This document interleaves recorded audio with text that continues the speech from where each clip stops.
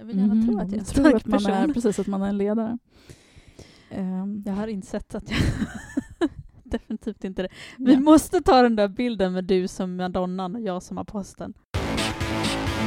Jag bygger upp och du river ner. Hörru, du måste flytta på dig. Hej och välkommen till Postpatriarkatet. 2 käcka kvinnor som sitter här. Eller är du kvinna, så Anja? Det är oklart. Någon form av kvinnofierad varelse. Precis. Jag tänkte att vi ska börja med att sätta på mig dumstruten. Det är så kul, för min son frågade mig, de pratar om så aga i skolan, just nu i skolan. För man agade barn i skolan förr. Och han frågade mig faktiskt idag, när du var liten mamma, när du gick i skolan, fick du stå i ett hörn med dumstruten på då?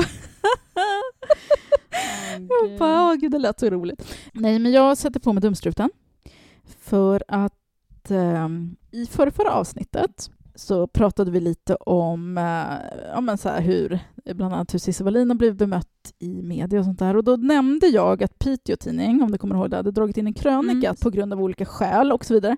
Jag känner att jag behöver liksom prata lite om det, eller så be lite om ursäkt till er och kanske då till Piteå Tidning också. Lite house cleaning här nu då. Precis.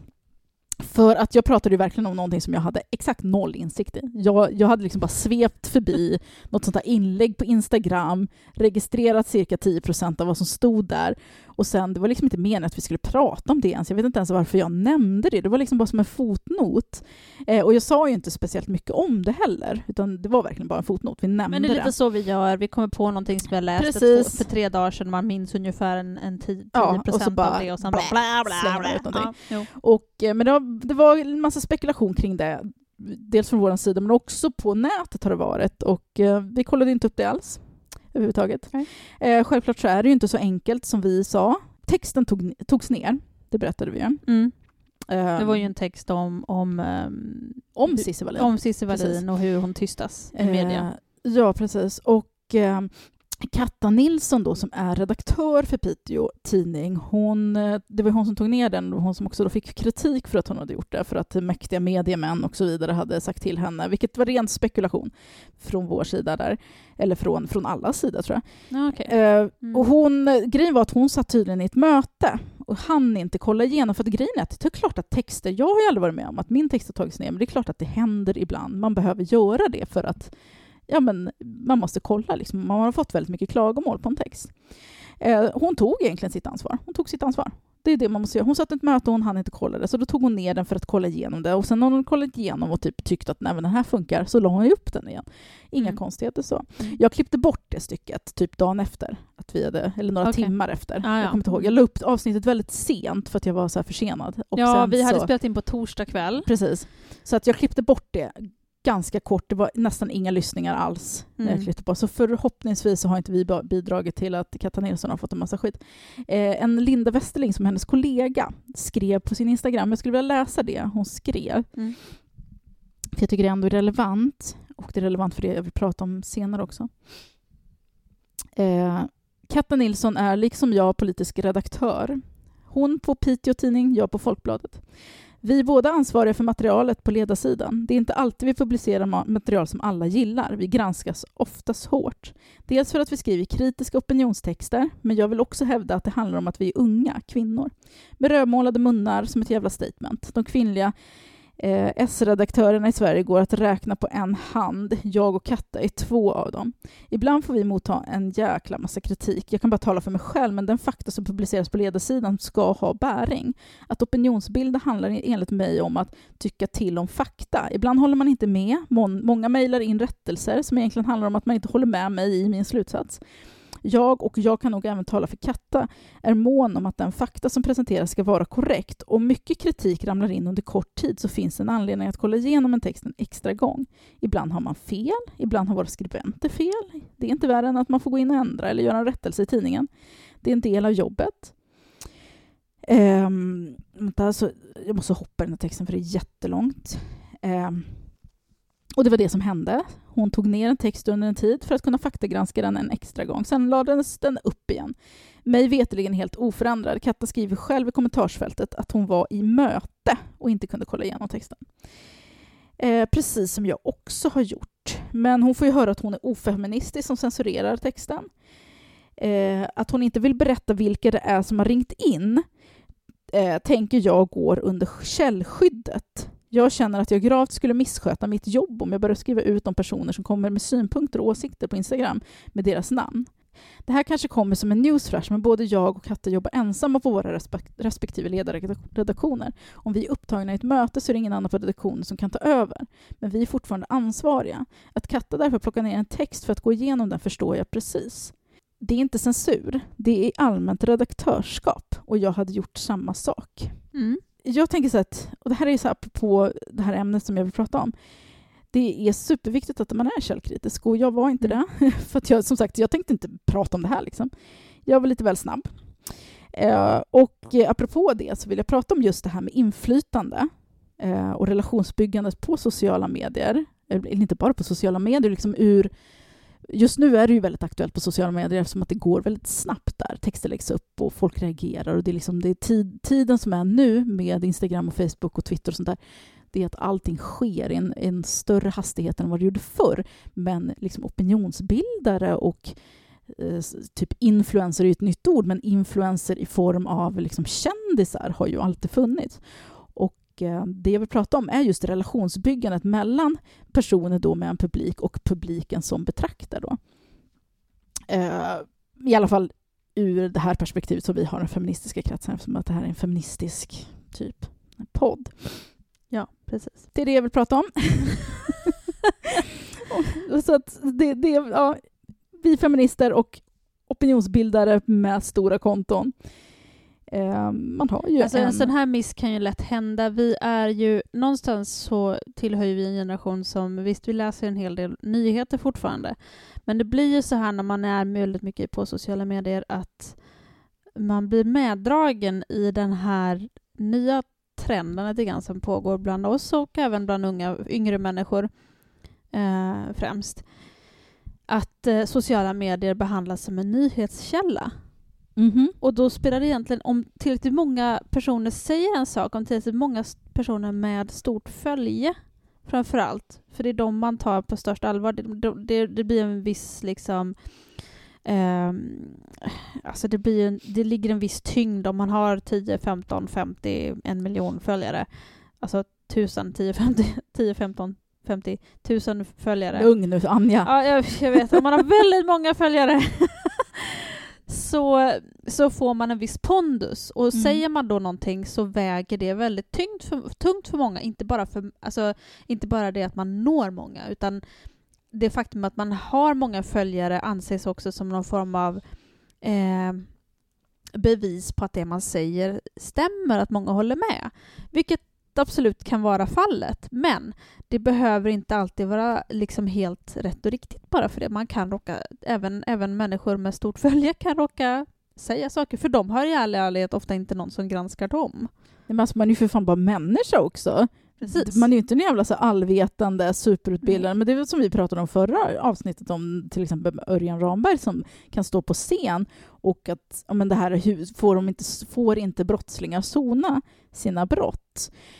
När vi har opinionsbildare och det liksom som vi som är jag är väl lite på kanterna, men människor som har då ett stort följe eller är kända på något sätt som är i strålkastarljuset, och antingen om det är på sociala medier eller om det är på en scen på Dramaten, det man säger liksom tas på sånt jävla allvar. Det är det här med förebildsgrejen. Ja, det handlar ju om ett förtroende också som man ofta byggt upp under många år. Alltså vi är ju såna vi pratade lite om det tidigare under kvällen här att vissa människor är ledare och vissa människor är följare, och vi är också till viss del programmerade att liksom, är vi inte av ledartyp, av ledarmentalitet själva, så är vi liksom, det är ganska naturligt för oss att följa andra. Det är skönt att låta någon annan tänka. Ja, precis. Och det är lite så vi är flockdjur. Vi är inte gjorda för att alla ska vara liksom ensam är stark och alla ska leda. Liksom, det hade varit kaos i flocken om alla skulle leda. Herregud, alla drar åt varsitt håll. Nej, vi ska gå till havet. Nej, vi ska gå till ängen. Nej, vi ska gå till skogen. Nej, vi ska gå till bergen.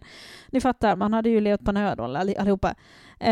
Så att det är ganska naturligt av oss att när en stark personlighet eller en ledarfigur i oss, oavsett vilken typ Med en av... auktoritär personlighet. Ja, liksom. men precis. Oavsett vilken typ av plattform den här personen har, om det är verkliga livet eller om det är politiken eller om det är militär, polis, arbetsplatser, sociala medier, så är det väldigt lätt att dras med i det. Och liksom, ja, men det ingår i vårt DNA. Vi ska lita på den starka personen, för det är den som vi har valt ska leda oss på något vis. Liksom. Eller har tagit makten på något vis. Men det betyder ju att det underlättar ju. Men det lägger ju ett jävla ansvar hos den som är ledare. Och ja. En ledare som tar sin position på allvar tar ju också den uppgiften på allvar. Och den liksom, alltså det finns ju konsekvenser. Alltså hela relationen man har. Nu så pratar vi ju då utifrån sociala medier och strålkastarljuset om man står på scen eller vad man nu må vara, inte arbetsplatsen. Det blir ju en relation man har. Om du är på, som en arbetsplats eller om inom militär eller polisen eller någonting, då har du ju ändå en verklig relation med människor. Du känner ju folk. Det är så här, men hej, jag heter Stina och du heter Anna och du är Bertil och man liksom har faktiskt en riktig verklig relation. Det är ju inte samma sak som att vara en kändis. Nu så tycker jag att gränsen har blivit så himla luddig. För jag kommer ihåg när jag växte upp, då fanns ju inte sociala medier, men man hade ju idoler. Det var ju liksom Madonna, eller det var Michael Jackson, eller det var liksom olika så här skådespelare som man såg upp till. Och om de uttalade sig i intervjuer och sånt där och tyckte saker politiskt och sånt, det hade ju ett otroligt genomslag hos deras fans. Alltså hade Madonna var ju väldigt så här frispråkig, och tack och lov hade jag henne som idol, för att då blev jag också... Min moral formades ju väldigt mycket efter hur hon var. Hade jag liksom haft någon idol som var typ abortmotståndare och inte vet jag, då hade jag kanske formats som det, för att det blir speciellt när man är ung också och inte har, alltså vi vuxna har ju inget källkritiskt tänkande heller. Så att och då var ju de väldigt ouppnåeliga. Det var ju så där borta är hon. Nu har ju idolerna kommit ner kommit ner några trappsteg. Nu är de här bland oss på sociala medier där man faktiskt kan få en direkt kontakt. Man kan interagera med varandra. Precis, även om de inte svarar på det jag skriver alla gånger, så kan jag skriva till den personen. Jag kan nå den personen. Dels är det också de här uppdateringarna jag får se. Förut fick man så här, köpa okej en gång i veckan eller månaden eller vad det var. Kanske få en glimt av en bild på Madonna, en pixlig bild. Liksom. Nu så finns det krylla hela nätet, alltså bilder från kändisarnas vardag, det är filmer. Alltså vi får ta del av dem på ett helt annat sätt. Och då är inte bara kändisar, för nu har vi också de här sociala medieprofilerna, B-kändisar liksom, som visst, de har väl alltid funnits i mer eller mindre utsträckning, men nu kryllar det ju av dem, eller av oss snarare. Och då har ju relationen, det blir ju närmare, så att man inbillar sig, det känns som att man har en relation med dem man följer, för att man lär känna dem. Det är som vi som lyssnar på poddar. Man tycker att man känner, man så här lär känna personerna. Precis, men känns som att man sitter där mitt emot bordet. Ja, för att jag ser dem, jag hör dem, jag känner dem, jag upplever dem. Jag vet allt om dem kanske. Men de vet ju för fan inte vem jag är. För att jag är ju bara en anonym siffra i statistiken. Det är kanske ett ord på en skärm. Two-way mirror. Precis. Och det tänkte jag på när jag så här lajvar till exempel. Jag tycker att det känns så himla... Jag skulle aldrig kunna stå på scen eller någonting eller hålla föredrag och sådana grejer. Men jag tycker det känns så jävla... Det känns helt tryggt att stå och lajva. För jag tittar ju bara på mig själv. Jag ser mig själv. Jag står och pratar med mig själv. Och sen visst, jag ser text på skärmen, men det är liksom bara bokstäver. Men jag tycker det är sjukt stressande. Alltså jag tycker det är helt okej att lajva med andra. Men själv... Alltså jag vet att mina följare vill att jag ska lajva. Men... Jag gör så här, jag gräver min egen grav. Jag går och livear 12:30 på dagen liksom. När inte en jävel kan titta. Förutom folk som är arbetslösa. Folk tittar efterhand också. Men jag tycker ju om att interagera med folk. Jag vill ju ha en relation med publiken. Jag vill ha kontakt med folk som läser och lyssnar och sånt där. Jag vill veta vilka de är. Jag vill lära känna dem. Och jag känner ju igen namn. Alltså, man lär ju känna folk ändå. Många av mina bästa vänner har jag träffat genom sociala medier. Hallå! Anna, med dig.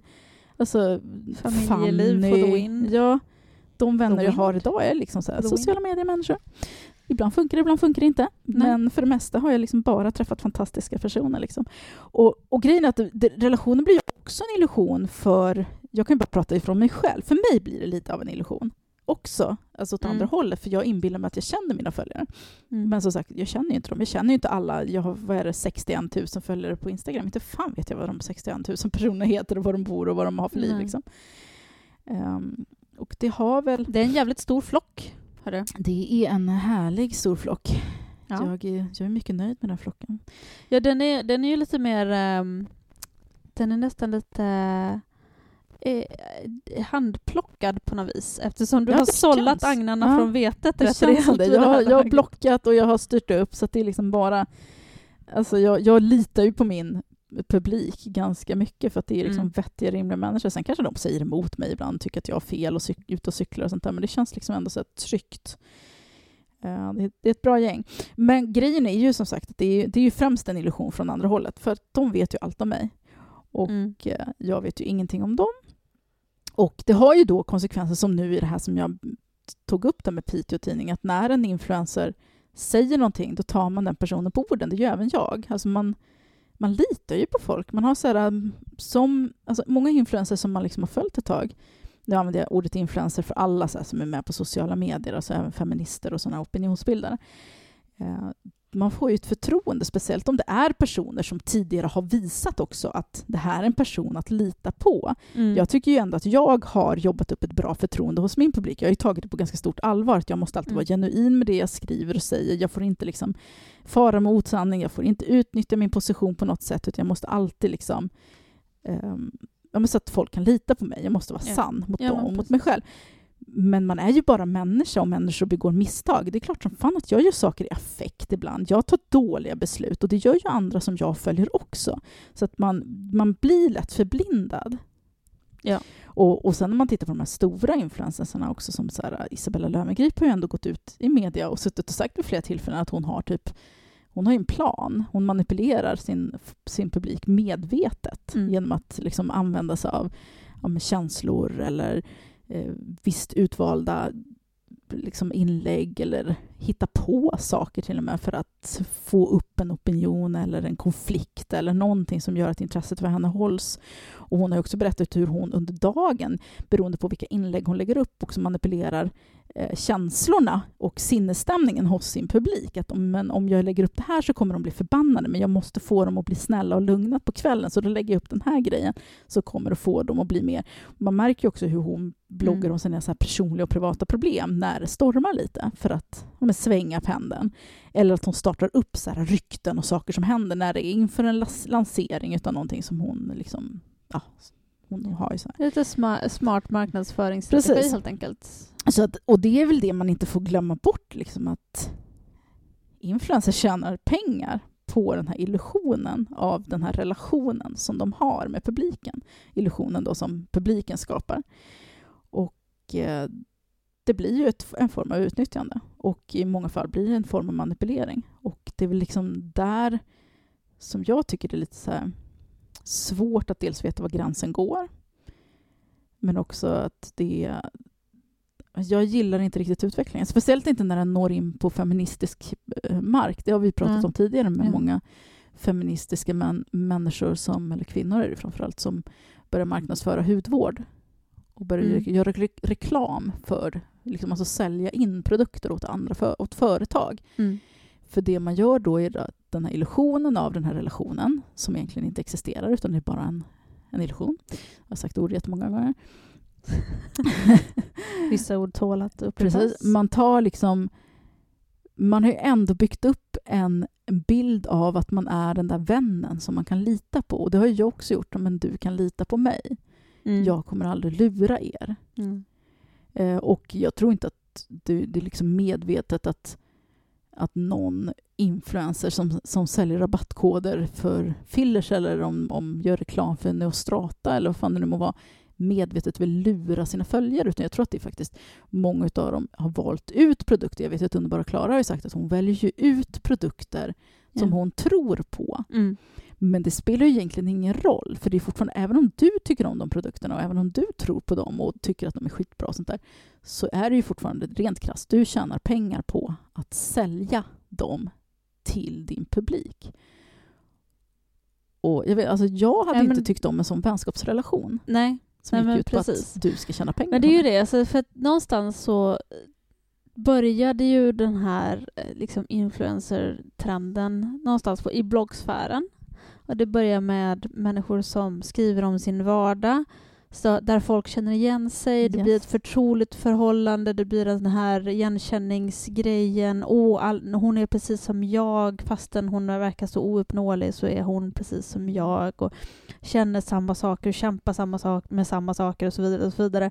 Så man får den här men det är ju det här som du säger, alltså det är ju ordet förtroende är så starkt i det här sammanhanget på något vis. Därför att det är inte för marknadsföring och reklam och manipulering är vi ju omgivna av i medier generellt. Vi är vana vid att omges av det i tv, tidningar, på internet. I mycket. Men i den här sfären så kom det under ytan på något vis. Eller det kom, alltså influencers i början i alla fall, och det har väl, för vi är ju en hel generation som har liksom nästan blivit vuxna i den här eran liksom, på något vis. Det kom in under skinnet på något vis att vi är lite värnlösa mot det här, den här makten som faktiskt influencers kan ha. Och precis. Då är det kommer ju förr eller senare komma någon jävla 90-talist som inser att det här kan jag tjäna pengar på. Och sen så... Företagen insåg ju det framförallt, för från början så tjänade inte bloggaren en massa pengar. Man fick en mascara typ mot att lyfta en mascara. Ja, men precis. Kan du skriva om det här barnvagnen? Men jag gjorde såna grejer i början av min blogg, för jag bloggade ju mest om föräldraskap från början och lite igen. Sen så gick det ju vidare till att bli typ bara feminism. Men jag kommer ihåg att jag hade någon så här tävling för en jävla handväska som var skitful och då fick jag ett par skor för. Liksom. Så här. Jag gjorde också såna grejer. Ja. Det enda samarbetet som jag sen har haft regelbundet, det har ju varit Ergo bärsele. Men det är för att jag själv har typ använt den. Och jag har ju rekommenderat den innan jag har samarbetat. Så det har ju mer handlat om så här, hon rekommenderar oss. Nu vill vi liksom nästla oss in där. Men det har jag ju slutat med helt. Men det blir ju det här, och nu liksom har det ju vuxit till en industri, men vi någonstans är fortfarande kvar i det här värnlösa stadiet där vi som läsare och lyssnare inte har med oss källkritiken. Nej, men vi har ju också lärt känna de här bloggarna vi har följt. Precis, vi har en personlig relation, för oavsett om de känner oss, och nu pratar jag ur ett följarperspektiv, för jag har väl några tusen följare också, men det är ju inte, det är inte så mycket samtal på mina plattformar, utan det är mest folk som följer. Så att jag vet inte hur pass mycket inflytande jag har, men jag vet ju hur jag blir influerad av andra som jag följer. Och de betyder jättemycket för mig. För mig så är de en stor del av vem jag är som person. Därför att det är människor som jag har valt ut att lyssna på. Och då blir ju det blir ju den här som du säger, det blir den här maktpositionen där man som följare tar det ledarna säger på ett stort allvar. Oavsett vad det är för någonting nästan. Alltså man tappar lite, men som, återigen, det är ju det här följarmentaliteten. Vi ska kunna lita på våra ledare, så därför så kritiserar vi inte. Vi synar inte allt som ledarna säger i fogarna. Därför att det skulle bli för mycket. Då skulle vi bli våra egna ledare. Alltså, och det är väl i och för sig en empowering tanke i sig. Men det funkar ju inte i ett samhälle. Det funkar inte. Vi människor fungerar inte så som människor. Och även ledarna är ju följare till sina ledare, om man säger så. Alla har ju sina ledare på något vis att se upp till. Så att, men det är ju lite så vi är, och det har ju branschen lärt sig att utnyttja. Verkligen. Och jag kan väl känna att jag tycker egentligen inte att reklamsamarbeten är okej. Egentligen så tycker jag inte det. Men jag tänker inte moralisera kring det, därför att jag vet att det här är ju en helt ny värld för framförallt kvinnor, där kvinnor har hittat ett sätt ett nytt sätt att jobba på. Det här är ett nytt yrke, och Grejen är ju att egentligen det som influencers gör idag, man skapar en egen plattform, vad det nu må vara. Många gör det liksom med YouTube, en del gör det med Instagram, en del kör liksom olika saker. Att man har både blogg och Instagram och YouTube eller Twitter eller vad det nu må vara. Och det är nästan som ett livsstilsmagasin fast med en enskild person i fokus. Och så kan jag känna kring mina egna plattformar också, att det har blivit som en feministisk magasin där jag levererar, dels lyfter andras texter och länkar till folk som jag tycker är bra och vettiga, och dels skriver mina egna grejer. Och i magasin och tidningar så gör man ju reklam för att liksom kunna finansiera sitt arbete, för att just att ha en egen plattform har blivit ett yrke. Och där är ju också så gränsen lite så här luddig. Som om vi tar Isabella Löwengrip, eller om vi tar Kinsa, eller om vi tar Bianca Ingrosso. De har ju ändå ganska tydliga plattformar där de så här, det finns ingen politisk aspekt, eller det finns ingen aktivism där. Så att där blir det mer legitimt för dem att ta betalt för det de gör. Sen kan man ju tycka vad man vill om det yrket, men det är inte det vi diskuterar nu, för det finns mycket yrken som är helt värdelösa. Till exempel min mans jobb är ju helt värdelöst och han tjänar extremt mycket pengar på det. Och, men då börjar man ju säga när man går, för där är det liksom ingen tvekan om att där kan man väl tycka att det är fel att de lurar, för det finns ju moraliska aspekter där, även om det inte är politiskt. Alltså, ska Bianca Ingrosso verkligen lyfta jävla cleansing-metoder till sina unga ätstörda följare? Typ, nu säger jag inte att alla hennes följare är ätstörda, men jag tror att det finns väldigt mycket unga tjejer. Lättpåverkade och så vidare. Självosäkra. Precis. Och där kan man ju alltid prata om de aspekterna, att det tycker jag är fucked up. Jag tycker egentligen att det är fucked up med reklamsamarbeten, just för att det bygger på, eftersom att det är ju inte ett magasin på riktigt, utan det är fortfarande bygger på den här relationen som följarna tror sig ha med Bianca eller med Isabella. Och då, den relationen har man ju inte med en person som driver en tidning. Den har man inte med en tidning. Det finns inte det här personliga där man engagerar sig väldigt personligt i människors liv på samma sätt som man gör när man följer någon. Det är ju bara att titta på så här, Jocke och Jonna till exempel. Deras följare är helt rabiata, helt och det är så här barn som de så här engagerar in i sina privata och personliga problem. Och det tycker jag är nästan ett större problem än att man gör reklamsamarbeten. Men plus att de tjänar extremt mycket pengar på sina typ 8-åriga följare. Så det är ju den moraliska aspekten skulle jag kunna prata en hel jävla timme om. Så det tänker jag inte göra. Men sen när man rör sig in på så här, min domän och lite din också, att så här, feminister, helt plötsligt så handlar det inte om att visa upp en livsstil längre. Jag är inte en livsstilsbloggare eller en livsstilsinfluencer som ska visa upp min livsstil och kränga produkter, utan jag är en feminist som har för någon slags kamp om en liten eller mycket. Det är ju liksom helt upp till var och en liksom. Men jag är feminist. Och att vara feminist är ju inte ett yrke. Att feminista är ju inte ett yrke. Att ta betalt för att feminista är kanske fel. Jag vet faktiskt inte. Nej, precis. Det är väl det jag gör i så fall. Ja, och det tänkte jag också. Det är det som är så luddigt. Ja, men precis. Det är det jag tänkte komma till. Är det okej att använda då sin plattform för att till exempel sälja egna grejer? Nu pratar vi inte om att göra reklam för andra företag, utan så här, du säljer ju din konst. Du tjänar ju egentligen pengar på det du gör. Du gör krukor med fittor på, skulpturer med fittor på, koppar med fittor på. Du gör lite fitter och du kränger dem på feministiska marknader och så här, hej, här är jag med min feministiska konst. Så du använder ju egentligen feminismen för att tjäna pengar. Ja.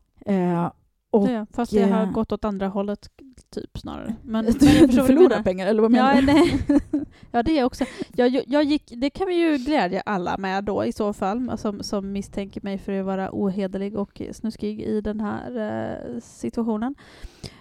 Jag gick med 1500 kronors vinst, tror jag det var, förra året. Så att bättre lycka detta år, säger jag. Precis. Det är inte så att det går sådär. Det är inte så att jag suger ur pengar ur folk. Jävla kapitalist. Ja, men precis. Till mitt eget liksom nöje. Utan jag tvingas ju arbeta vid sidan av. Men du har ju för liten publik. Det är det som är grejen. Du måste bygga upp en större publik större förtroende och sen kränga produkterna lite dyrare. Det korta svaret på din fråga är ju ja, när man ser sina egna grejer. Alltså det är självklart, därför att eller ja, det är kanske inte så självklart. Fan, ska vi diskutera kring alltså, det här? Jag vet inte om jag vill prata om det här. Ja, men så här, grejen är att vi vill inte tjäna pengar på feminism, för feminism är gratis. Feminism ska vara gratis. Feminism gör vi gratis tillsammans allihopa. Men grejen är också så här med den här podden. Vi har ju en Patreon.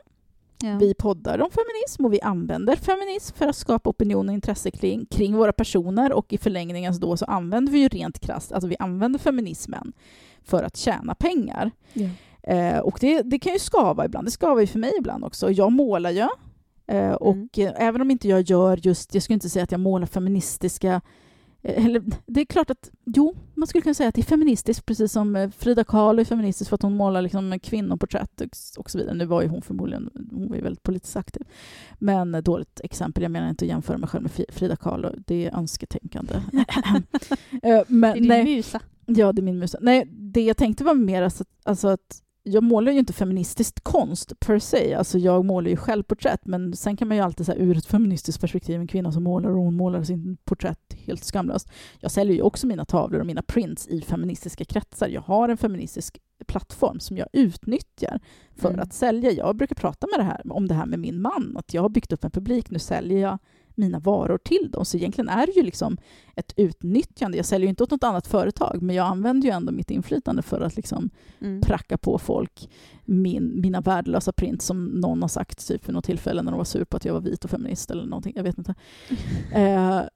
Och att jag bloggar och har så här annonsörer, att vi har Patreon på den här podden. Så att rent krasst kapitaliserar ju jag på feminism.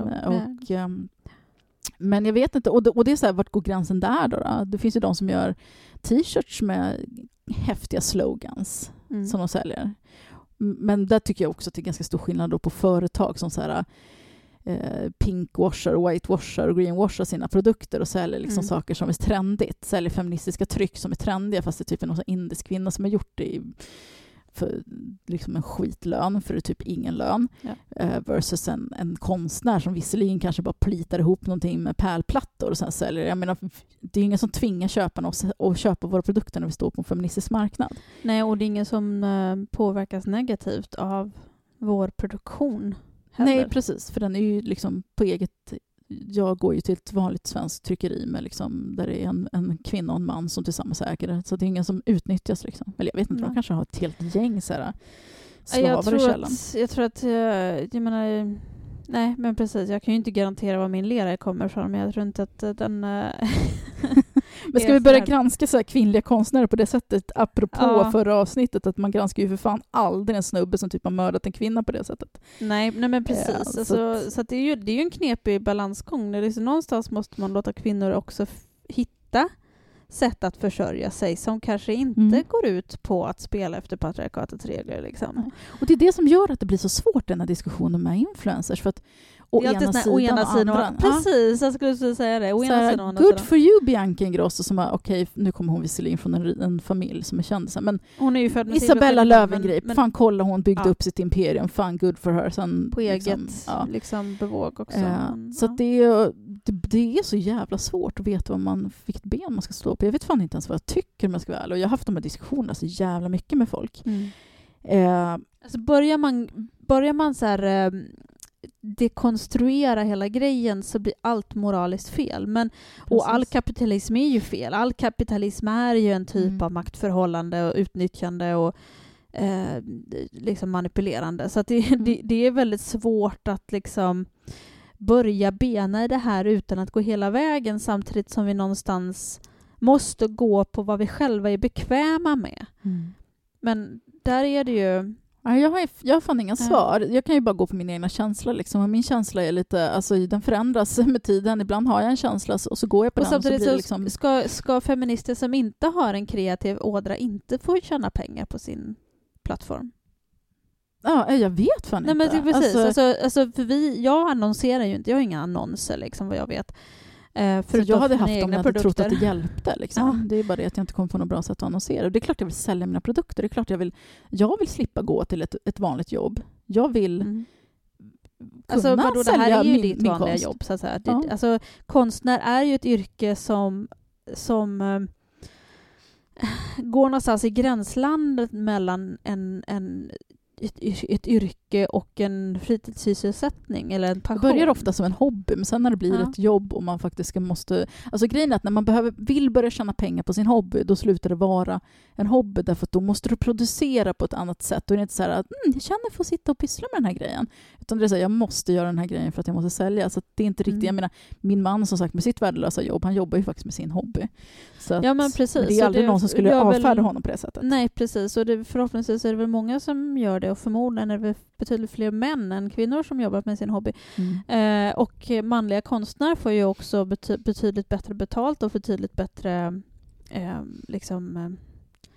vad ska man säga? Folk tycker bättre om manliga konstnärer än kvinnliga konstnärer. Helt Jo, men deras grejer tas annat... liksom alltid på större allvar. Ja, precis. Alltså, så är det ju. Så apropå är det. Att uppvärdera... Om en man skulle göra sådana koppar som... Nu ska inte jag göra karriärtips här nu, men... män som gör vulvakonst anses ju till exempel, som jag gör, alltså, de anses ju inte liksom som en någon sorglig form liten kvinna av... som sitter och pysslar fittor liksom. Nej, men precis, det är ju inte någon liten arts and crafts snubbe som sitter och gör lite pyssel hemma på vid köksbordet. Även om man sitter vid köksbordet och målar eller skapar, så är det ju liksom inte... Det är genast konst, det är genast kreatör, det är genast liksom... Det ligger en helt annan vikt bakom det. Så att jag menar... Precis. Jag vet inte, jag vet inte om jag pallar att bry mig. För mig är ju min konst ju någonting som måste komma ut. Sen om jag tjänar pengar på det uppenbarligen, så är inte det så himla viktigt, eftersom jag inte gick speciellt mycket vinst. Jag fortsätter ju ändå. Sen är det klart att jag skulle vilja gå med vinst, men jag är inte säker heller på att jag vill låta vinstintresset styra vad jag gör och hur jag gör det, utan jag går alltså på det är ju saker också jag en fälla vill att man göra. blir till slut, man tar beslut som Utifrån hur mycket pengar man precis. tjänar. Nu ska jag skriva den här grejen utifrån alltså, att vara som en influencer. Nu ska jag göra det här, nu ska jag skriva så här, nu ska jag påstå det här för att då kommer jag tjäna pengar. Och jag undrar om inte det är där vi kommer in på det som är liksom essensen i det hela.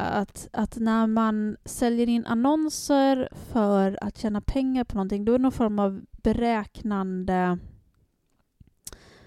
handling där man medvetet manipulerar och utnyttjar på ett visst sätt, på ett styrt sätt, för att tjäna så mycket pengar som möjligt. Precis, man blir oärlig helt enkelt. Men faktiskt. Även om man inte vill vara det, eller även om man försöker, så blir man... Det märker jag bara på att ha annonser på bloggen, att jag blir påverkad. Det är inte så att jag lurar min publik, för det har inte jag något intresse av, men att jag kanske inte är helt genuin i vad jag tänker och känner och tycker, för att jag vet att det kommer att påverka annonsörerna. Ja, och sponsrade inlägg kommer ju ärligt talat aldrig riktigt från hjärtat. Alltså så är det. Nej, kommer aldrig göra det. För även om man skulle tro på produkten så är det ju ändå väldigt styrt, och man får bara berätta vissa saker, man får bara skriva vissa saker. Ja, men grejen är ju också att du vill sälja produkter. Jag tänker på alla de som gör reklam för Viktväktarna till exempel. Som bara, nej men alltså jag trivs med Viktväktarna för det har hjälpt mig att äta nyttigt. Ungefär som att du inte visste hur du åt nyttigt innan du började med Viktväktarna, men okej, let's believe that. Det handlar ju om att företaget vet ju, de skulle aldrig betala dig, vad fan det nu kostar 5 000 per inlägg om du har få följare, upp till 100 000 per inlägg om du liksom är en stor influencer. Alltså du kan ta hur mycket betalt som helst om du har upp till liksom flera 100 000 följare. Och de vet det. Företagen betalar inte de pengarna om de inte trodde att de skulle tjäna in dem. Nej. För de tjänar in dem med råge. För de vet att det du säger, det kommer att ge dem fler kunder. Så att oavsett om du tror på produkten eller inte, så är det ett...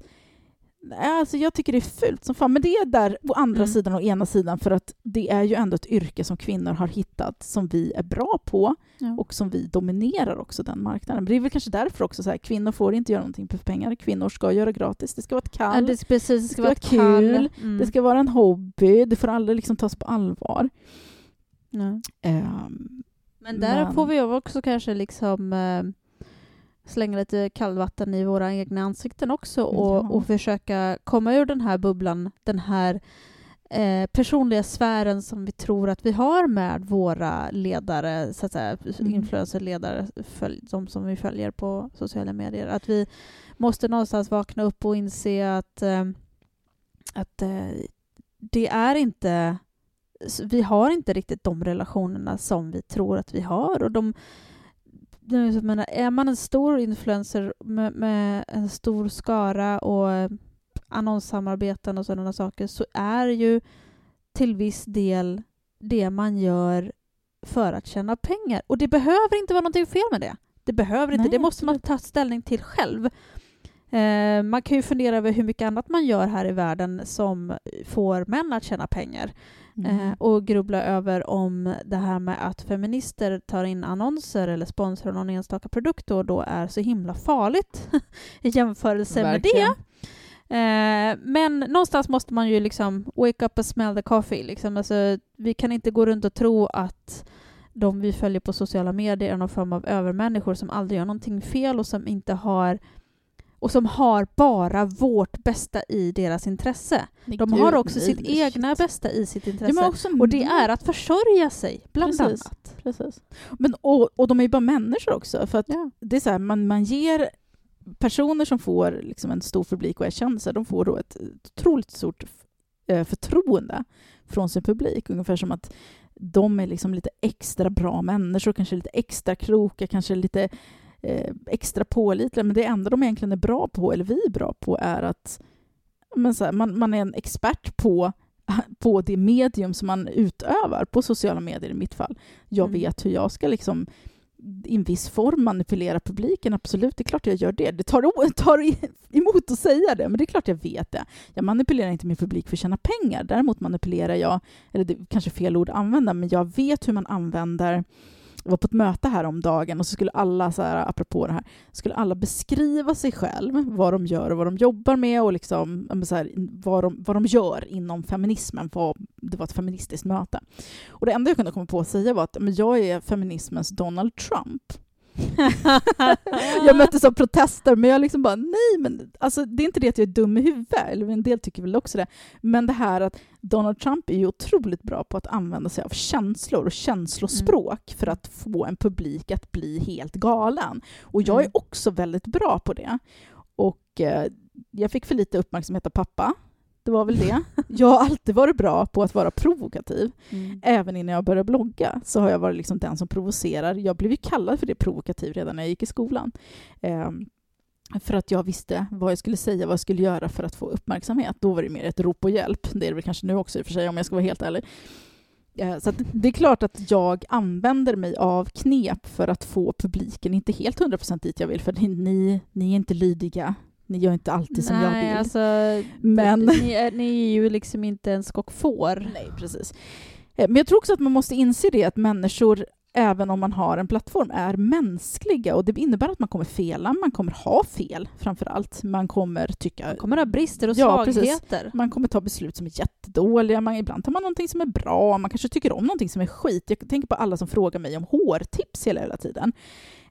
Jag var här i Anna Apans satt i granen kommentarsfält häromdagen, för det är folk som ger råd som är helt uppåt väggarna när det gäller lockigt hår, och jag är ju en expert på hår generellt, tycker jag. Det är slöseri med liv och tid, men det var det jag gjorde med min tid när jag var tonåring, lärde mig väldigt mycket om utseende.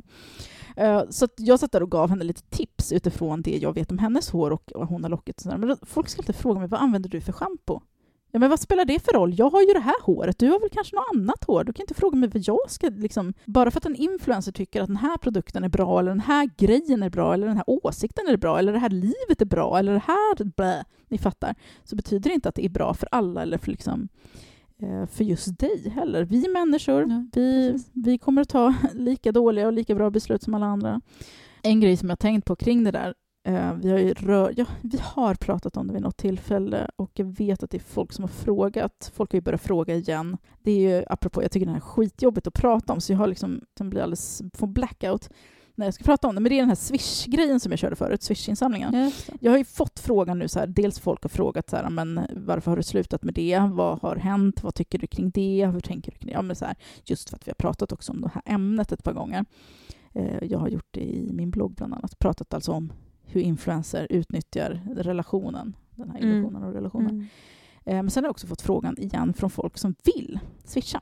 Ja. Eller så här. För att det var så det började. Folk började fråga mig. Eller de har gjort det under en lång tid. Jag kommer ihåg när Patreon dök upp för ett par år sedan. Och det var flera som började använda sig, men det fick inte någon riktigt uppsving i Sverige. Däremot är det väldigt populärt på liksom, amerikanska fronten. Jag följer mycket aktivister som är amerikanska.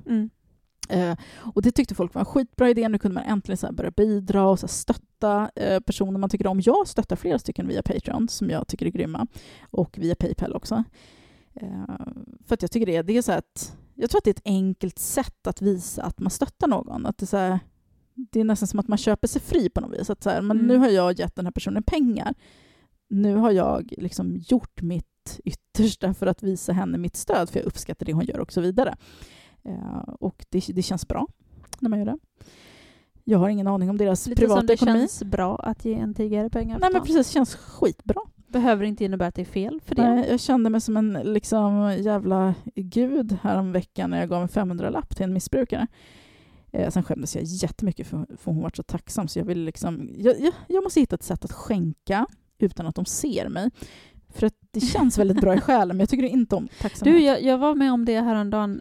Perfekt version av detta. Det var att det var en kvinna som behövde husrum och mat för kvällen. Framförallt husrum hade de väl lånat, men mat för kvällen. Och man skulle swisha till hennes kompis som inte var med. Hon satt, det var hos henne hon skulle bo. För fan vad kul, sånt älskar jag. Så att hon kunde Eller inte det var se. Inte kul, men, Nej, precis. Alltså, situationen var inte rolig för henne.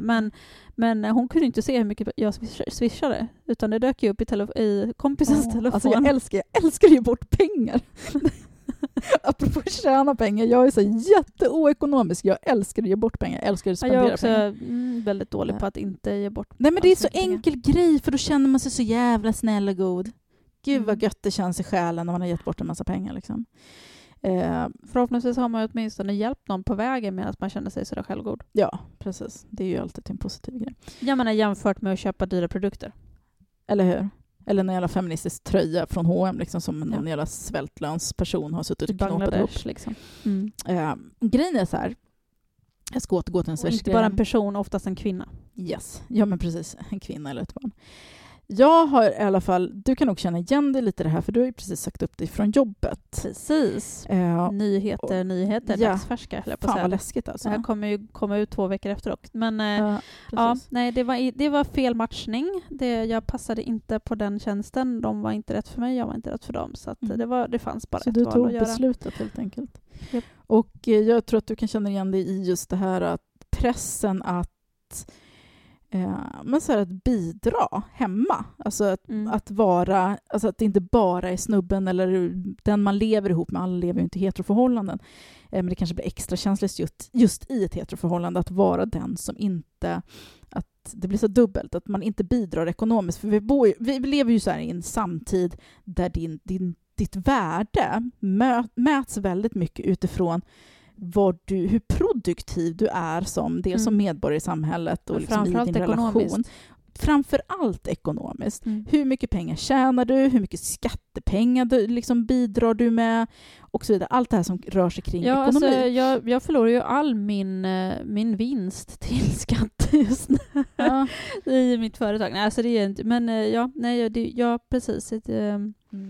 Nej, så att den ångesten har man ju, att man lever då i en relation i det där samhället där man värderas väldigt mycket. Så det är väldigt lätt för mig, jag kan bara prata utifrån mig själv, att jag har varit hemma i 10 år nu, jag har varit hemma med barn, och om jag ska argumentera det på nätet så tycker jag att jag har ju bidragit med jättemycket. Jag kommer ihåg en gång, för det var typ, om det var 8 år sedan eller någonting, jag satt på balkongen minst så här, i Älvsjö och vi pratade liksom om livet, och jag bara, men jag känner, jag är så jävla misslyckad, jag är en loser. Jag har alltid sett mig själv som en loser, för jag var arbetslös under en väldigt lång tid. Och det tänkte jag på häromdagen också, att jag var arbetslös, jag levde på SOS, jag gick på SOS i 10 år, från att jag flyttade hemifrån tills att jag träffade Oscar, och jag var typ 18-19 när jag flyttade hemifrån, jag var 28 när jag träffade Oscar. Och levde på SOS under den tiden, men jag jobbade svart. Dels så jobbade jag via praktikplats som man måste jobba på då, för att få ett socialbidrag så måste du ha en sysselsättning, och det var praktikplats. Jag jobbade bland annat på en lunchrestaurang, och sen jobbade jag på förskola, och jag jobbade som cityguide vid något tillfälle en sommar i Hudiksvall. Det var ganska kul faktiskt. Nej, men det var faktiskt ganska kul. Cityguide i Hudiksvall. Ja, men jag hade så jävla roliga kollegor också. Vi fikade mest. Nej, Och så att jag har ju jobbat. Jag har jobbat mycket svart. Jag har jobbat som städerska på Sagabiografen. Och jag har jobbat på restaurang också, svart och i bar och sånt där som servitris. Så att det är inte det att jag har suttit på arslet hela tiden. Jag har jobbat, men jag har liksom alltid sett mig själv som en loser för att jag har ju gått på socialbidrag. Jag har inte haft någon riktig utbildning. Jag har inte haft något riktigt jobb. Jag träffade Oskar, flyttade till Stockholm och började först jobba som personlig assistent till ett barn med autism. Jag jobbade med en flicka som hade autism och en pojke som hade Asperger. Det var jättehärligt jobb. Så fan vad jag lärde mig så jävla mycket om liksom livet överhuvudtaget och hur man ska se på saker. Evigt tacksam faktiskt för det. Jag jobbade med Sunrise-metoden. Googla det, Sunrise. Speciellt ni som har barn med speciella behov. Nej, så att jag alltid sett mig själv som en loser. Så satt jag där, alltså jag är så jävla långrandig, förlåt, men jag satt på balkongen med Intsar. Jag hade 2 barn, det var Ninni och Tamlen hade jag fått då, och vi satt där i en bostadsrätt som vi hade köpt för pengar som vi själva hade samlat ihop och sparat till handpenning, och det hade jag bidragit med. Jag hade jobbat på mitt jobb och lagt undan min lön. För jag började jobba på förskola. Och så sa jag till henne att men jag är ju liksom en loser. Jag har inte åstadkommit någonting med mitt liv. Jag är över 30 år och liksom, jag har inte ens en utbildning. Jag har ingen bra... Just nu, då var jag också mammaledig. Då hade jag varit mammaledig med en Ninja och var mammaledig med Tamlen. Så jag hade inte jobbat på ett länge. Och hon bara liksom tittade på mig som att jag är en jävla idiot. Hon bara, vad fan snackar du om? Du har ju liksom åstadkommit så jävla mycket, Natasha. Du har det här. Hon bara pekar, du bor här, du bor i en bostadsrätt, du är gift med din man, ni har 2 barn, då hade jag bloggade och sådär, du har den grejen och så vidare. Och jag fick så här, se på mig själv med nästan nya ögon att men shit, jag är ju ingen loser egentligen. Så att jag fattar så här värdet av att jag har fött 2 barn till världen, till livet, och i vår relation, min och Oskars, så är inte jag en parasit. Även om jag säger, rent intellektuellt förstår jag det, jag är inte en parasit. Egentligen är det han som är en parasit på mig, om vi ska se, nu ser ju inte jag det på det sättet, för jag ser det som att vi är ett men här team. är det ju på din rygg. Du Precis. möjliggör ju honom. Jag har möjliggjort hans karriär och hans höga lön och hans föräldraskap, och min kropp har burit fram. Han hade kanske kunnat göra den karriären om han var ensamstående. Men han hade aldrig kunnat ha haft barn. Nej, med den precis. karriären. Han hade inte kunnat ha liksom barn och en heltidsarbetande fru i kombination. Nej, det hade han aldrig gjort. För att vi gjorde sådana uppoffringar. Just att jag var hemma så han kunde jobba en massa jävla övertid. Hade han aldrig kunnat gjort. Och han hade aldrig fått den här karriären. På hans meningslösa jobb. På hans meningslösa jobb. Han hade aldrig kunnat få den lönen heller. Alltså stigit i... Han hade aldrig klättrat i karriären om han inte hade gett den tiden. Om han inte jobbat över. Så det är ju grejen. Han har ju snarare parasitat på mig, och skulle vi gå skilda vägar så är det han som går vidare med sin karriär. Och jag som inte har en karriär, jag kommer inte kunna jobba liksom. Fan skulle han lämna mig? Och i all ärlighet, när man har hög lön så undrar jag om man inte betalar inte han mer skatt då än om ni båda hade haft mediokra löner? Ja, jag vet inte hur mycket pengar det blir. Det är väl nästan till att han betalar nästan dubbelt så mycket kanske, som men nu får han så två mycket pengar ändå, så det spelar liksom ingen roll. Jo, men jag menar, man tänker på att bidra till samhället. Ja. Man tänker på ekonomiskt, alltså att man inte parasiterar på samhället. Så i och med att han kan ha den höga lön som han har så bidrar ju han också ganska mycket till samhället. Och det kommer ju även från din tid. Ja. Men rent intellektuellt så förstår jag det och tycker så. Det gör jag.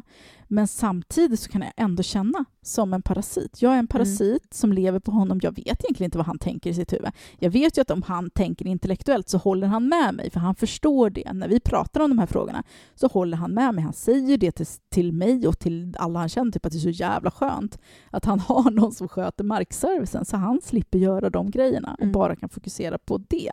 Plus att han är förälder också. Det är inte så att han bara jobbar. Och han förstår ju det, rent intellektuellt. Men jag undrar hur han känner, för han lever ju också i den här tiden där man är produktiv, att värdet utgår från att man är produktiv. Ser han på mig lite någon gång ibland som att jag utnyttjar honom eller en parasit? Jag kommer ihåg att vi hade en person i vår närhet som liksom talade om för honom att han borde lämna mig eller så här, sätta ner foten för att jag bara utnyttjar honom. Och han kan säkert känna så ibland, speciellt när han är stressad. Han har ju bränt ut sig också på jobb för han har jobbat för mycket. Det finns absolut en möjlighet att han känner så. Han är ju väldigt uppmuntrande när jag tjänar pengar. Så att jag kan ju tänka mig att jag vet ju att han känner stress kring att så här, om jag, så han resonerar förut, om jag dör, vad händer med er då? Vad händer med mina barn? Vad händer med dig? Att han har känt väldigt, liksom, eller om jag blir sjukskriven och så vidare, vad händer med vårt liv? För han blev ju sjukskriven. Ja, och precis. tack och lov så var ju han delägare i Avalanche, så vi hade ju lite pengar som vi hade fått, så man får ju utdelningar. Mm. Den utdelningen som vi hade fått det året gick ju åt att betala våra Men räkningar ni och kunde sånt. leva lite på Precis. besparingarna. Ja, för att han förlorar så himla mycket av sin lön när han är sjukskriven, eftersom att det finns ju ett tak. Så att de grejerna oroar han ju så väldigt mycket kring och har väldigt mycket stress kring att han är den som är the breadwinner och utan honom så skulle liksom inte vi överleva. Så att jag har känt mycket stress kring det och det kan säkert du känna igen. Absolut, jag kan absolut relatera. Framförallt nu när jag sa upp mig så gud, jag skulle...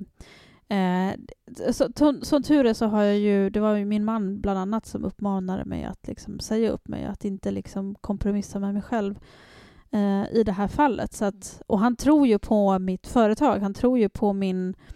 Alltså han sysslar ju med marknadsföring själv, så att han tror ju på mitt företag som ett företag också. Han tycker väl att jag slarvar lite med, att jag är lite dålig på att tjäna pengar i mitt företag. Men han respekterar min kreativa process, gissar jag, till viss del i alla fall. Men just det här att förutom min man, när jag ska berätta för alla andra att jag sagt upp mig, då känns det riktigt, riktigt jobbigt. Alltså det här skammen jag kände när jag skulle ringa mamma och berätta att förresten du... Shit, vad fan sa hon? Hon blev inte så förvånad faktiskt. Sen har hon väl gett upp lite grann på mig, men min mamma är ju en sån där kvinna som alltid säger men tänk på pensionen. Just det. För hon är ju själv feminist och hon vet hur illa det är för kvinnor som inte jobbar. Så att för henne är ju hon är ju mest orolig så. Hon har inte så hon har väl lite principer, hon vi ska inte gå in på det, men som jag kan känna så här, kommer från ett lite klassförakt grej så, men för att hon kommer själv från en fattig familj som har arbetat upp sig, så hon känner väl lite grann att det är så här, att det finns ingen ursäkt. Nej, jag hade skrikit rakt ut om min dotter kom hem och sa att jag ska vara hemmafru eller jag har sagt upp mig. Jag ska jobba med konst. Ja, är du galen? Eller hur? Jag skulle bara, nej, du får inte. Ja, nej, jag förstår hennes oro i det här, men hon sa faktiskt hennes första svar på det var väl blev det inte rätt. Och nu är du arbetslös en parasit på din man som är the breadwinner. Ja. Så du vet precis vad jag pratar om. Men återgå till det jag ska förklara hur jag tänkte. Jag ska bortförklara mig. Jag förklarar så mycket så att vi inte hänger med längre. Nej, men det är så den här podden är. För det är ju liksom relevant också. De här känslorna tror jag att många kan känna igen sig i. Först har vi en tes och sen så pratar vi bort den tesen. Precis. Och sen så säger vi och där är tiden slut. Precis. Nej, jag kommer säkert till en poäng. Vi får se vad som händer. Jag fortsätter. Give it a go. Nej, men man har den pressen. Just, jag har ju kunnat tjäna pengar på det jag har gjort under ganska lång tid ändå. Det var ju därför jag aldrig gick tillbaks till ett... Dels blev jag ju arbetslös när jag blev föräldraledig med Ninja, just för att jag hade ju bara ett vikariat. Och då blir jag arbetslös efteråt. Det är inget vikariat som väl väntar på mig. Liksom.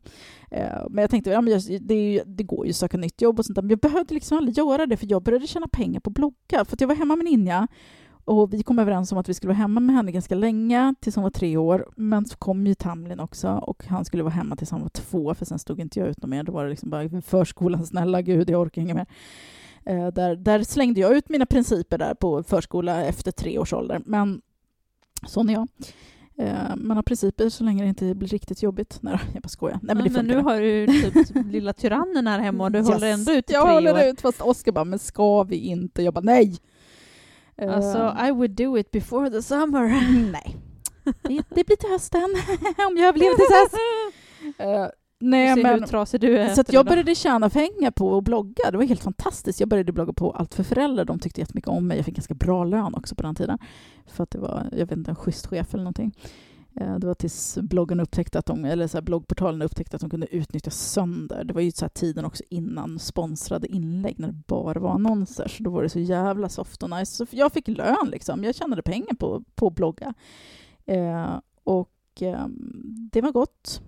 Tills det som jag pratat om i förra avsnittet, tror jag pratade om det, att just på grund av mitt manshat så började annonsörerna dra sig ur och till slut så kunde inte jag ha annonser längre och då slutade jag tjäna pengar. Men sen kände jag också så att jag vill inte ha, alltså ju längre jag har hållit på desto mer har jag känt att jag vill inte ha annonser för jag vill inte upplåta mina plattformar till företag som ska kränga, för det var sånt jävla liksom väktande också så att det får inte vara någon plastikkirurgi, det får inte vara någon bantning, så alltid var det någonting sånt som smet emellan för de kan inte kontrollera alla grejer. De har så avtal.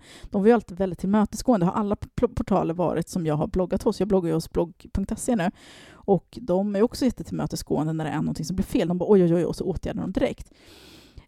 Så att jag hade inga annonser under den här perioden då jag fick idén att köra Swish-insamlingar.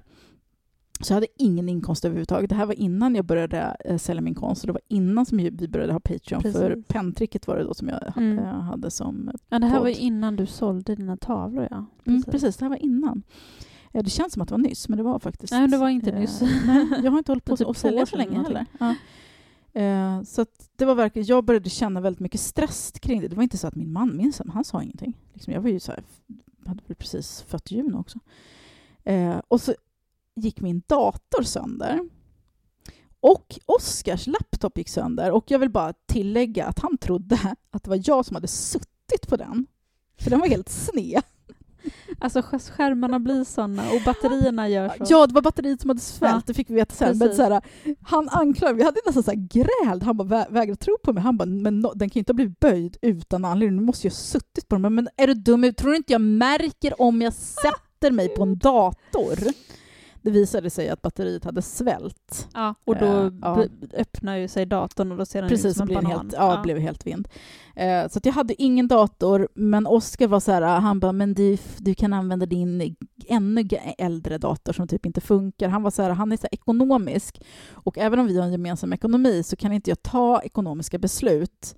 Alltså jag kan inte gå och köpa en ny dator för flera tusen. Men det är många tusenlappar. Ja, utan att han är med på tåget. Så det är alltid en övertalningskampanj varje gång jag ska köpa någonting eller skaffa ett till barn. Liksom. Nu jobbar jag på katt. Som att det är liksom samma så här, skaffa barn, köpa ny dator. Nej, men jag bara kände sig, jag pallar inte ha den här diskussionen med honom mer. För han tyckte att jag skulle så här, kontakta en kompis som ett företag och få köpa genom henne så det vart billigt. Du vet, han är så här, en jobbig jävla människa som bara, nej men nu ska vi göra det. Han ville väl köpa genom mitt företag eller vad det var? Ja, eller nej, det var? Nej, det var inte genom, det var igen med en annan person. Så jag bara, nej jag tänker inte ringa den personen och fråga om jag får köpa en dator genom henne. Och jag bara kände mig skitstressad kring den här jävla datorn. Jag kunde inte göra någonting. Okej, det var mitt fel. Det kan hända att jag välte en Treo. Det är tredje datorn som jag har förstört på detta sätt. Du får börja dricka sån här droppsäker pip. Ja. Som barnen har. Ja, nej det var ju oturligt. Och då hade jag ju fått frågan från följarna så jävla länge, i flera år, eller i alla fall 2-3 år, just efter Patreon. Kan inte du skaffa en Patreon? Kan inte du börja du får stötta dig via Swish och såna grejer? Och jag bara, men fan, jag kör. Jag frågar. Jag tänkte, men jag får kanske 2000 spänn eller någonting. I efterhand så skäms jag, men det var en sån här impulsbeslut, för jag är sån är jag. Så jag frågade på Instagram, så hej, kan ni stötta mig med en dator? Och då fick jag pengar till en dator och lite till så att jag kunde lägga undan lite pengar till a rainy day eller kanske till en monstrera varje gata. Det var inte populärt. Men snälla, jag hade köpt den där jävla blomman ändå. Det var ju så här, det behöver inte jag argumentera med min man när det gäller att handla växter. Nej, han gillar ju blomster. Precis, så det var liksom inte en sån grej.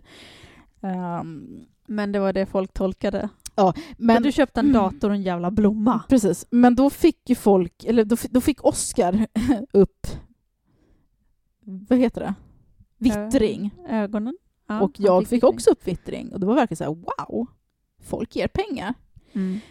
Jag kan tjäna pengar. Jag behöver inte ha annonser på min blogg. Jag behöver inte göra sponsrade inlägg. Jag behöver inte göra någonting. Inte för att jag hade tänkt göra sponsrade inlägg, men just reklam på bloggen har jag alltid haft. Och det var ju det jag liksom försökte. Jag satt ju i förhandlingar med Allt för föräldrar igen. Och blogg.se hade hört av sig till mig. Så att jag satt ju i de förhandlingarna. Men då kände jag så att shit, det här ger en öppning. Jag behöver inte göra det mer. För jag vill egentligen inte ha en plattform. Jag vill vara själv. Liksom. Så att det var du så här, tänkte bara, jag kan göra som Joakim Lamotte och köra stöd. Ja, men varför inte? Typ, nej men journalistik kör ju inte jag. Men det är så här, shit, varför inte? Och folk peppade ju mig från alla håll också. Och det är det som är så svårt. Så här, vad är sant och vad är inte sant? Så här, men du har jobbat gratis. Så där har ju liksom, min man har ju sagt det. Inte bara han, utan liksom följare hela tiden. Så att du jobbar ju gratis. Ja, men det har jag sagt också till dig. Ja, precis. Och vad är det värt, det du gör?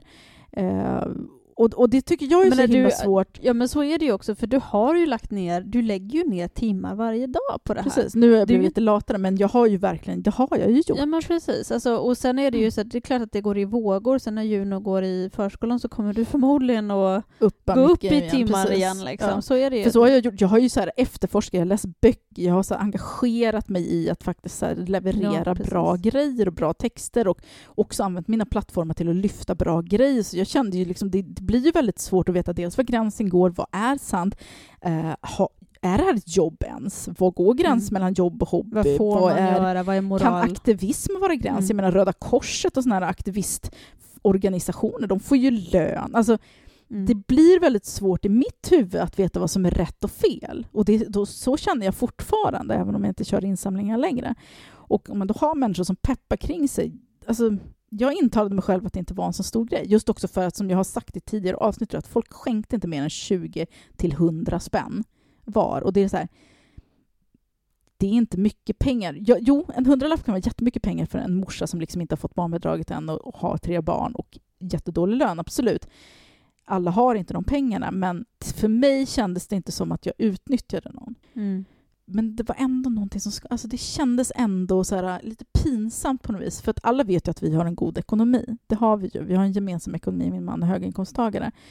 Sen visst, han tjänar ju inte mer än vad kanske... Inkomst. Precis, det är en inkomst. Och det är liksom utslaget på 2 personer är liksom... Som jag sa förut, det är liksom på sin höjd 2 mediokra inkomster. Ja, men samtidigt fortfarande, vi har det fett nice. Vi har det jättebra, vi bor bra sådär. Och det var väl lite det som skavde, att en person i min position ska inte be människor om pengar. Men det var ju det också som var så här, återigen, jag menar när jag säljer mina produkter så ber jag ju om pengar. Alltså jag säljer ju mina tavlor. Jag får pengar, och här var det var ju det som var det svåra för mig att förstå och det förstår jag fortfarande inte, vad var skillnaden? Säljer jag en produkt? Är feminismen en produkt? Nej, det är den ju inte. Men är mina texter en produkt? Om jag hade varit journalist och fått en lön och skrivit för Feministiskt perspektiv, hade det varit okej? Alltså, jag vet inte, jag har inga svar på det. Men jag kände att det var någonting som skavde ändå. Hade det, men precis, och du och jag har ju diskuterat det här med att släppa en bok till exempel med några av dina mest populära bloggtexter och sånt. Precis. Och det är ju exakt samma sak. Då skulle du ju få pengar för att folk väljer att köpa texter som jag har skrivit. En text. Och sen är liksom, och när det kommer till just Patreon eller Swish så är ju det inte en villkorad betalning. Nej. Det är inte så att du skulle sluta blogga om de inte ger dig pengar. Precis. Och alla behöver inte betala utan det var mer. Och det är det men som... en bok kan du ju inte läsa om du inte har betalat pengar. Så att egentligen precis. Är ju inte... Man ser väldigt... Men jag tror, alltså det här är min tolkning av det hela. Dels, jag tror att anledningen till att man såg kanske det här med inte så blida ögon. Dels är det ju, och det är kanske framförallt det du säger, att ni har god ekonomi och du tigger pengar. Rent krasst. Precis. Och då är det här med tiggeri, det är någon form av, alltså dels är det ju ett sätt att anskaffa sig pengar som dels ses ner på generellt. Nu tror jag inte att feminister i sig brukar se ner på det. Inte på tiggare som faktiskt behöver tigga pengar, utan det är väl mer att rika människor ska inte liksom... Nej, men precis. Så att då blir det ju liksom den här, alltså att hur du går in på liksom, alltså, jag vet inte om man tänker att det liksom att du inkräktar på tiggerimarknaden på något vis där du inte hör hemma på alltså att du har inte riktigt det ekonomiska behovet. Och att därför så svider det lite i ögonen att man anser att det här är tiggeri istället för att man erbjuder folk att faktiskt bidra för att visa uppskattning för det arbete du har lagt ner. Precis. Men det är som jag som skänker pengar till andra. Och sanningens namn så tycker inte jag att Joakim Lamotte eller Katarina Janouch gör fel. Jag stör mig inte ett dugg på deras Swish-insamlingar. Det jag kan störa mig på är när Joakim Lamotte använder, till exempel om han skriver ett så här inlägg om någon så här barn som har blivit utsatt för sexuella övergrepp och längst ner i den posten skriver swisha mig. Det blir fult och äckligt. Ja, det blir väl konstig i just det koppling sammanhanget. Att så här, nu har jag skrivit om den här grejen, men jag har inget problem med att han liksom kör sin grej och får betalt. Så precis som jag liksom tycker det är helt grymt att de kreatörer och de framförallt aktivister som jag följer på amerikanska marknaden, att de har olika insamlingar, dels enskilda insamlingar för olika specifika bruk, men också har så här, stötta mig ekonomiskt så jag kan göra det här istället för att gå till jobbet.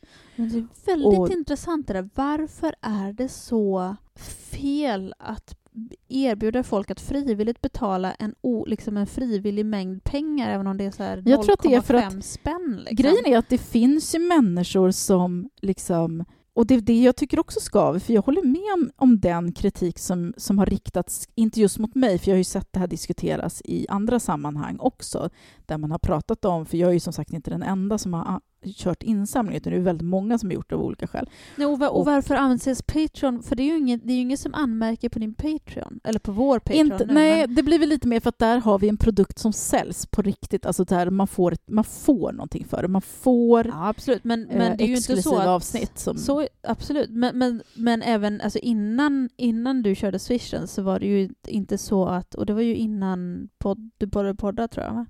Ja. Då var det ju folk bad ju dig skaffa Patreon så de kunde skicka pengar till dig. Och då var det också förbehållningslöst. Alltså då var det också ovillkorat. Ja. Det var inte utbyte utav en specifik produkt eller något extra material eller extra tjänster eller extra produkter, som sagt. Så att jag menar, varför är man... För det finns ju ingen skyldighet att erbjuda någonting extra, även om det är oftast så man använder Patreon. Att man som i vårt fall, att man har en podd, men om man vill lyssna på extra material eller få tillgång till liksom den här klubben eller så går man med i Patreon och då får man det som en extra prenumerationstjänst. Liksom, jag tänker väl mer det som en sån här rolig belöning, för att jag vet ju att många som har Patreon inte erbjuder någonting extra material alls, utan det är så här, stötta min podd så att jag kan fortsätta podda. Och det tillkommer ju faktiskt kostnader, Swish, undrar jag. Varför sticker Swish i ögonen men inte Patreon? Jag vet faktiskt inte, för jag vet inte heller vad skillnaden är. Jag kommer ihåg att när jag pratade med en kvinna förutom att man betalar avgift till Patreon. Ja, men det gör man ju. Men det bidrar ju inte någon annan än precis, Patreon. det går ju till ett stort företag liksom. Sen måste man ju betala skatt om man får liksom, regelbundna donationer ändå. Så att det är så här. Alltså grejen är att, jag pratade med en kvinna för jättelänge sedan när jag höll på med innan jag började köra Patreon för Pentricket, och hon jobbar som agent och hon var väldigt så här, crowdfunding, det kan ni köra för, liksom, för podden till exempel.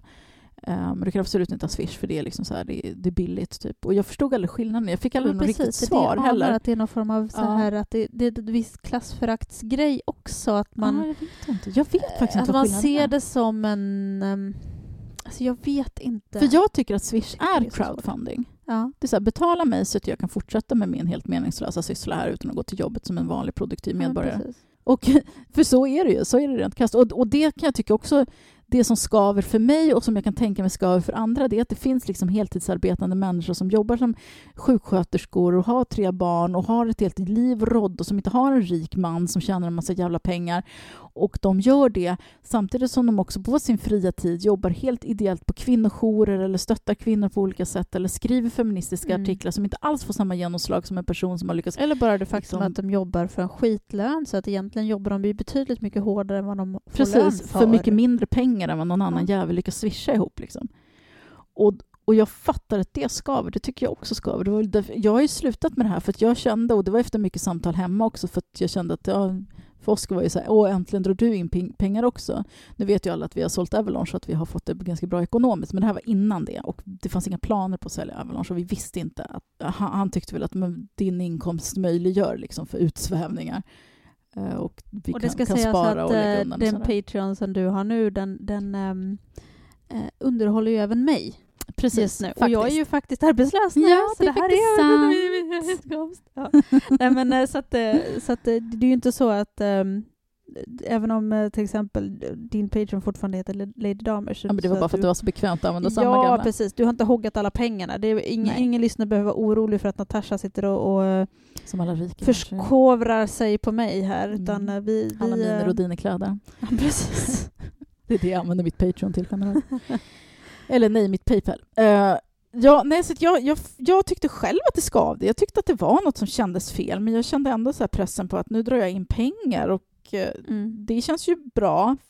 Och det är också en sån här aspekt att som feminist, för jävlar vad skit jag har fått. Förlåt, men folk är dumma i huvudet. Jag har fått så jävla mycket skit för att jag är en dålig feministisk förebild. För att jag inte går till jobbet. Och jag kommer ihåg, jag har ju till och med fått så här kommentarer. Det kommer jag ihåg när jag var hemma med Ninja liksom, första åren. Hur folk hävdade, alltså jag fick en kommentar som löd typ så här: fröknarna på förskolan är bättre förebilder än dig för att de har ett jobb. Och därför är de bättre förebild för din dotter. Därför är det bättre att du sätter henne på förskolan än att hon går hemma med dig. Om du nu tänker så mycket på genus typ bla bla bla bla. Och det är liksom nu är det inte så mycket feminister som klagar på den biten längre. För jag tror att folk har liksom kommit längre i sitt tankesätt. Men det har ändå varit ganska mycket kritik även inom feministiska kretsar. Att vad är en hemmafru för förebild? Men jag tycker det är så jävla kast också, för att du är inte bara en hemmafru. Och sedan Ninja föddes, eller sedan hon var 8-9 månader, så har du inte bara varit en hemmafru. Du har faktiskt fört en kamp. Du har faktiskt bidragit till samhället. Om jag får vara sån. Alltså. Kanske inte just skattemässigt. Nej. I många, liksom ja, men det är ju precis det här att vara produktiv. Vad fan är det? Är det bara att dra in pengar till samhället? Nej, det är ju inte det. Nej. Precis. Det finns för ju att du har sätt. ju faktiskt fått människor att liksom få liksom, alltså, ökat människors livskvalitet med många 100% i flera fall. Jag vet ju också att jag har fört debatten framåt på olika sätt. Jag tror att man får, om man överblickar, för det är lätt att tycka att Lady Damer, hon har så dålig analys, eller hon vet ingenting, eller hon bara sitter liksom och instagrammar fula bilder på sig själv nu för tiden. Den kritiken fick jag ju förut också. Lady Damer bloggar bara bilder med grimaser liksom. Men när man så här zoomar ut lite och tittar på så här 10 år vad som har hänt i debatten och vart jag har varit med i den debatten och hur saker har förändrats, då ser jag faktiskt mitt bidrag. Om jag får vara så jävla självgod gentemot mina kritiker att nej, jag kanske inte har liksom startat en revolution, men jag har ju ändå bidragit. Jag har varit en produktiv medborgare faktiskt. Och jag sen har är producerat liksom saker. Och är det så att man tycker att din analys är för grund, eller att din analys stannar på en viss nivå, eller att du håller dig liksom folklig på ett sätt som inte liksom inte fortsätter att pusha kampen vidare från den ståndpunkt du står på, att du liksom inte fortsätter röra dig förbi, så är det fortfarande, alltså det finns plocka upp stafettpinnen då för fan. Precis, alltså ta det som ni har lärt er och run with it. Gå vidare, precis. Men precis, kör alltså, på. för att det är liksom inte, det är inte en persons ansvar att föra hela den feministiska kampen. Nej, vi gör ju det här tillsammans också. Ja.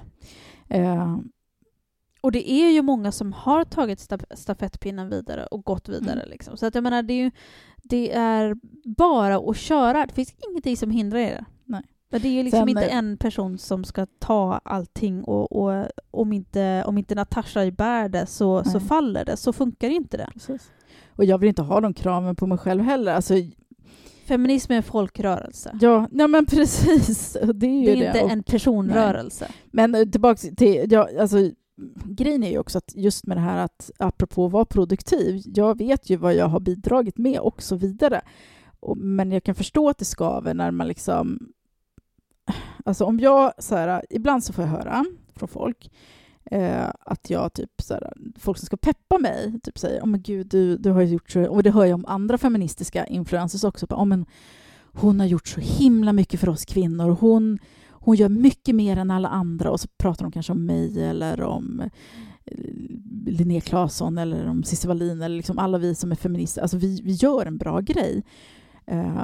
Men jag skäms som fan när folk säger det. Alltså jag skäms verkligen jättemycket och jag skrattar varje gång, och så skäms jag ännu mer för att alltså om jag fått folk att tro, eller om vi får folk att tro att det typ är jobbigare att sitta framför datorn, och nu ska jag inte förminska det vi gör, men liksom sitta framför datorn och skriva texter, eller sitta på Instagram och skriva en massa texter och liksom spyr sig manshat eller vad fan nu är. Man spyr sig en massa åsikter för att vi har en massa åsikter. Det är inte något hårt jobb på det sättet. Att det skulle vara jobbigare än att jobba inom vården eller bara på förskolan eller kassan på ICA eller vad fan som helst. Liksom. Om man har fått folk att tro det, det är ju liksom, det är ju pinsamt. Men är det verkligen någon som tror det då? Ja, men, nej, inte om man tänker efter själv, men jag tror nog att en del tror, kanske att vi tror, att jag går runt och tror att jag gör ett sånt jävla hårt arbete och att jag då förtjänar så jävla mycket och förtjänar en massa swishpengar. Och, tror du det? Jo, men, ja, för folk säger ju det åt mig. Så här, du gör så mycket, du gör mer än vanligt folk. Nej, det gör jag inte. Jag sitter på soffan när jag gör detta. Du gör annat än vanligt folk. Jag gör andra grejer. Alltså det är väl det kanske framförallt det man tänker på. Att du gör ju någonting... Jag tror att folk tänker så här att du gör mer på den här grejen än vad andra gör. För att vi andra är upptagna med typ riktigt jobb. Så vi har inte tid med den här skiten. Nej, men sen är det ju så att också att alla har ju olika talanger och alla är inte gjorda för att skriva kröniker och blogginlägg om och analysera och kunna förklara och framföra de här analyserna på ett rimligt vis, pedagogiskt vis som andra kan ta till sig.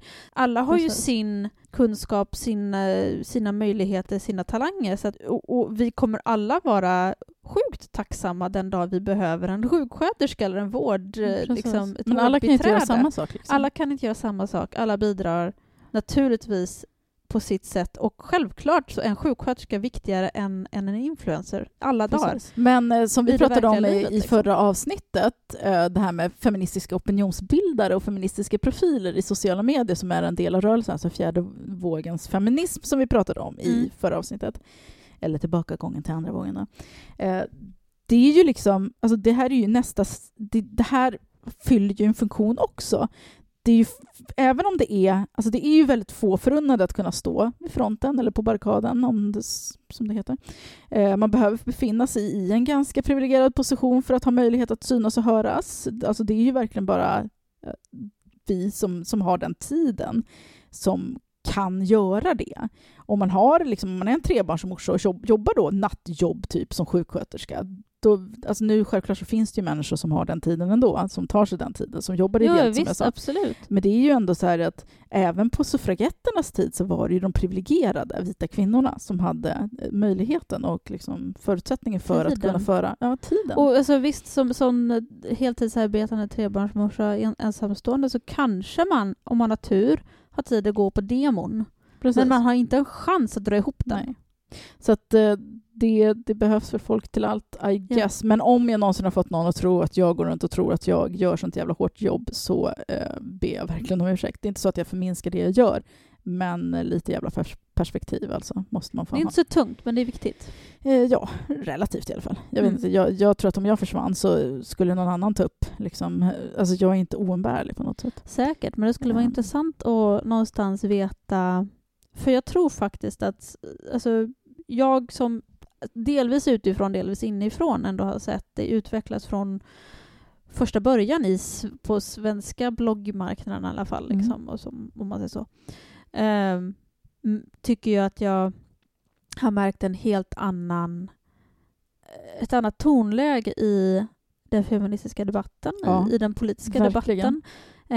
Det har blivit mer mainstream. Du har knutit väldigt mycket viktiga kontakter och ni har peppat varandra, ni har inspirerat varandra, och det innebär ju faktiskt att den feministiska diskussionen och den jämställdhetsdiskussionen och diskussionen om makt och klassperspektiv också till viss del har vidareutvecklats, har blivit mer liksom acceptabelt, mer liksom att det pratas mer vardagligt om de här sakerna, från tv-soffa till vardagsrumssoffa om man säger så. Alltså, Ja, så att det, och vissa saker ses ju inte som konstigt längre. Jag kommer ihåg saker Nej. som folk reagerade på så starkt förut. Dessa saker som man bara, ja men det där är väl självklart. Och jag kan känna mig lite ouppskattad sen när man pratar om typ fjärde vågens feminister och feminister som idag är som frontfigurer för en rörelse som jag vet inte hade varit där de var om det inte vore för att de hade lyssnat på mig från första början. Och då kan man känna så här.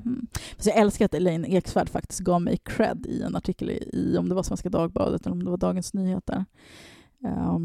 Där hon sa att det var tack vare Lady Damer. man är inte en oviktig opinionsbildare om man får sitta i liksom TV4-soffan och prata av sig om Precis, diverse även om saker. man Så är är det ju gapans. liksom. Eller blir nominerad till diverse priser på bloggar och grejer. Så att jag menar, någonstans har du ju gjort ett avtryck som har varit varaktigare än bara en liksom att du bräkte ur det en enstaka åsikt någonstans någon gång. Liksom. Så att det var väl så jag tänkte och kände att jag gör ju någonting viktigt och då vill jag ha betalt för det. Eller vill. Det vore gött att få betalt för det. Men sen om vi ska återknyta till det här med relationer och sånt där så kände ju jag till slut att, för jag tänkte liksom inte riktigt på det tills folk började prata om det. Det här med just den här illusionen av den här relationen. Och när det gick upp för mig att shit, människor ger ju mig pengar för att de tror att vi är vänner. För att det är den relationen jag har byggt upp. Jag är eran liksom syrra eller morsa. Jag är eran liksom feministiska kompis. Jag är liksom en av er, vi tillsammans, och vi gör det här tillsammans. Och att den liksom illusionen, den relationen som folk tror sig ha med mig gör att de då också är villiga att ge mig pengar. Och det blir så himla oärligt. Och det var där jag kände att det skavde mer. Inte just att ta betalt för saker. Men att det byggde ändå på att ja, ni fattar det som vi har pratat om. Det är kanske därför som Patreon ändå känns mer rumsrent om man säger så. Men det blir mer det blir en professionell grej. Precis. Det är avgifter, det är bokföring, det är inte bara någon som sticker till dig 500 spänn i fickan liksom, om man säger så, utan det blir en annan spårbarhet. Alltså, Swish är ju som att du ger någon pengar i handen liksom. Så det är ju väldigt, alltså det är ju mycket mer luddigt. Så det kanske det är där skon klämmer egentligen också. Kanske. Men så kände jag så att jag avslutade den och det känns jättebra. Det blev diskussioner hemma. Min man håller ju absolut inte med mig och ibland så återgår han till den diskussionen ibland. Och då brukar jag förklara för honom att det spelar ingen roll hur du formulerar det här. Vi är faktiskt oense om det här. Det handlar inte om att jag inte förstod vad du sa. Vi kan agree to disagree. Precis. Han tror att jag så här ska fatta om man formulerar det annorlunda. Nu är det här avsnittet lika långt som förra, så vi får tacka för oss. Tack för att ni lyssnar.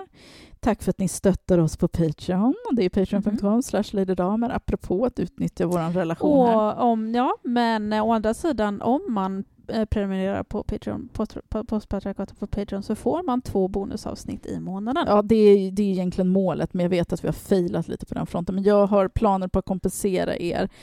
Oskar Blomberg har gått med på att tycka till. Ni kanske får höra mig läxa upp honom. Ni kanske får höra mig vara tyst när han säger någonting konstigt. Vi ska spela in fler Patreon-avsnitt också. Det ska med era frågor. Vi får lite dåligt med frågor bara, så fortsätt att skicka in åsikter, frågor, saker ni, gärna ämnen som ni tror att vi kan ta på 20 minuter. Och avslutningsvis, glöm inte att ge oss 5 stjärnor också i er poddapp som är kopplad till iTunes. Jag vet inte liksom vilka poddappar man kan recensera i. Det går att göra i iTunes, det går att göra i Podcaster, och så tror jag att Androiden har också en podcastapp som är kopplad till iTunes. Ge oss 5 stjärnor, skriv gärna en recension. Jag läser faktiskt alla recensioner och tar screenshots. Det är också, jag tycker det är jätteroligt. Ja, jag tycker också det. Jag älskar de som bara, det här är skit! Fast gör inte sådana. Fast utan motivation. Ja, precis. Det bara är det. Ja. Puss och tack för att ni lyssnar. Ja, tack. Hej då. Hej då.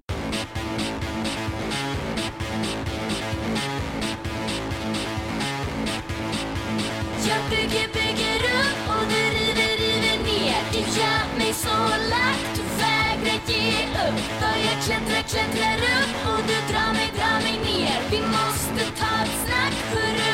Du måste flytta på dig.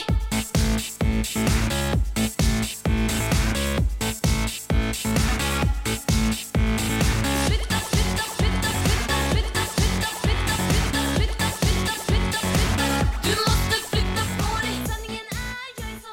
Låten ni precis hörde är Flytta på dig av Alina Devereshki som vi har fått tillstånd att använda.